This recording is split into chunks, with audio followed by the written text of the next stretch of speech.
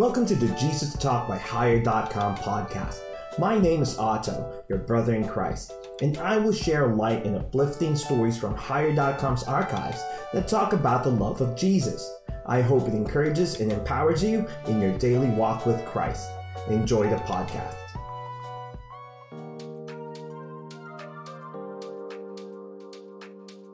Beautiful Places, Beautiful God is a devotional story about the fantastic spots we visited to celebrate our November birthday celebrators. Can such beauty happen by accident? Let's talk about this devotional story, Beautiful Places, Beautiful God. November is the birth month of a few members of my family here in Australia. A few weeks ago, we decided to go to the beach to celebrate. I looked forward to this because it has been very stressful at work for the past few weeks for me. Considering I did a 3-week-long certification and a 10-week-long training induction, I needed this time to get in touch with nature and unwind. My brother-in-law is very good at planning trips, especially with long drives such as this. Our first stop was at the Kiama Blowhole. The Kiama Blowhole is a massive rock formation that lay near the ocean. The huge rocks that stand firm against the crashing waves were a sight to behold. But what makes Kiama Blowhole special is that it has a part that shoots the seawater upward as the waves hit it, just like a giant water fountain. We enjoyed getting our photos taken in time with the blowhole's eruption. The next stop was Higham Beach. They said that this beach has the widest sand in the world.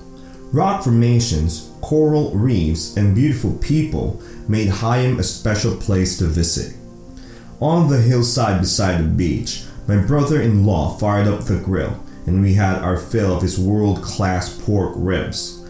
After the feast, we enjoyed playing around on the beautiful white sand and in the clear, cool waters of Higham Beach. Last on our list was Bald Hill Point. It is a lookout post at the edge of a cliff that has a great view of the ocean. The vast sea matched the endless sky, and it was a sight to behold.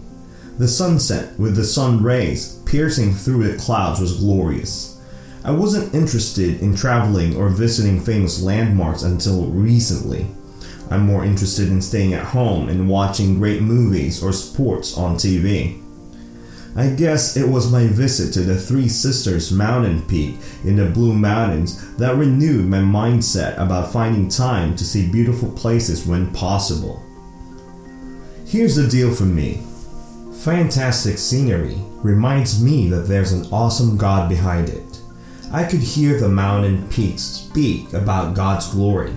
I could feel the oceans and blue skies worship the Lord. I think my heart beats faster and my senses heighten by looking at God's handiwork. Exposure to magical-like surroundings strengthens my faith. I believe that only a wonderful creator can create such a beautiful creation.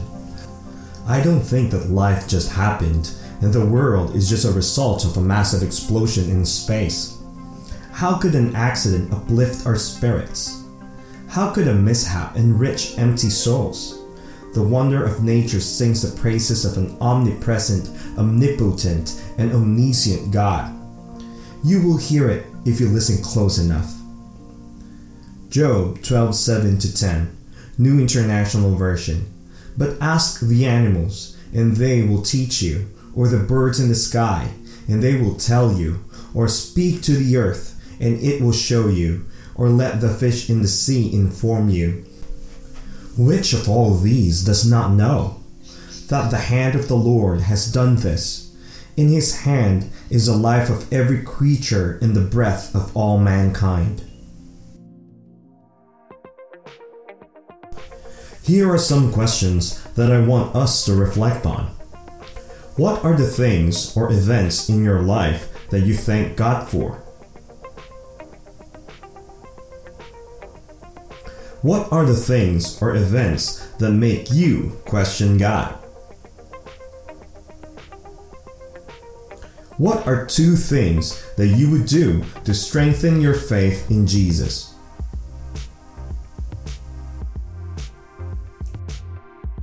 Let's reflect on these questions, and hopefully we will be more appreciative of God's hand in our lives.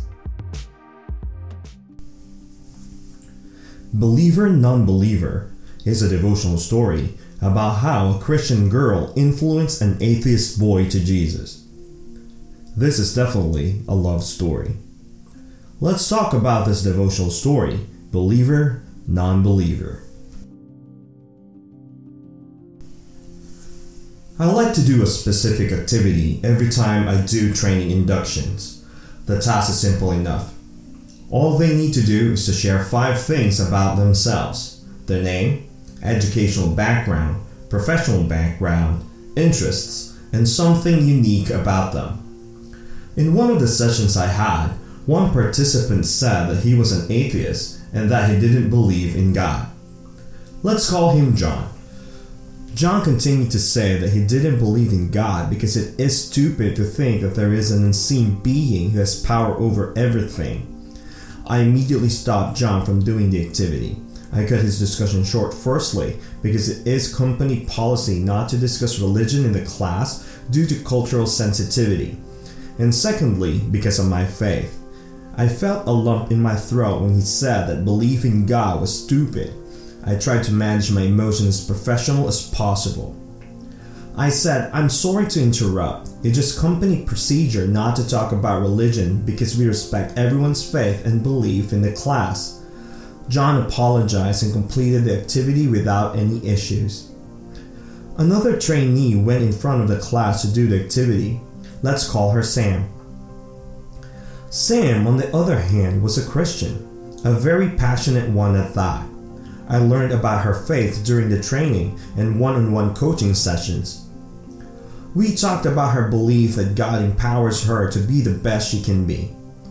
It didn't make any sense, but John and Sam became close. There were a lot of people in the class, 24 of them to be exact, but the atheist and the Christian bonded better. After the training, everyone in the class did become friends, and we followed each other on social media. When I left the company and moved to Australia, I didn't hear much from them anymore, at least directly. I still got to see their posts online. A few days ago, I was checking my newsfeed and saw a picture of John and Sam together. They attended what seems to be a Christian event, and I was so surprised. I commented on the post and confirmed if that was a Christian event. Sam replied and verified it was. She then told me that John had been faithfully attending church for the past 3 years. She also asked me to pray for him since there are still instances that he doubts God. I told her that even seasoned Christians experience that and promised to pray for John continually. I told Sam I'll write about them here on Higher.com, but I'll keep it anonymous. She agreed, so here we are. Wow. My mind was blown because of this. When I met John, he was intense. He was a devoted atheist who didn't care about people's opinions about his belief. Now, he regularly attends services in one of the most successful Christian churches in the Philippines. Was it because of the girl? Maybe.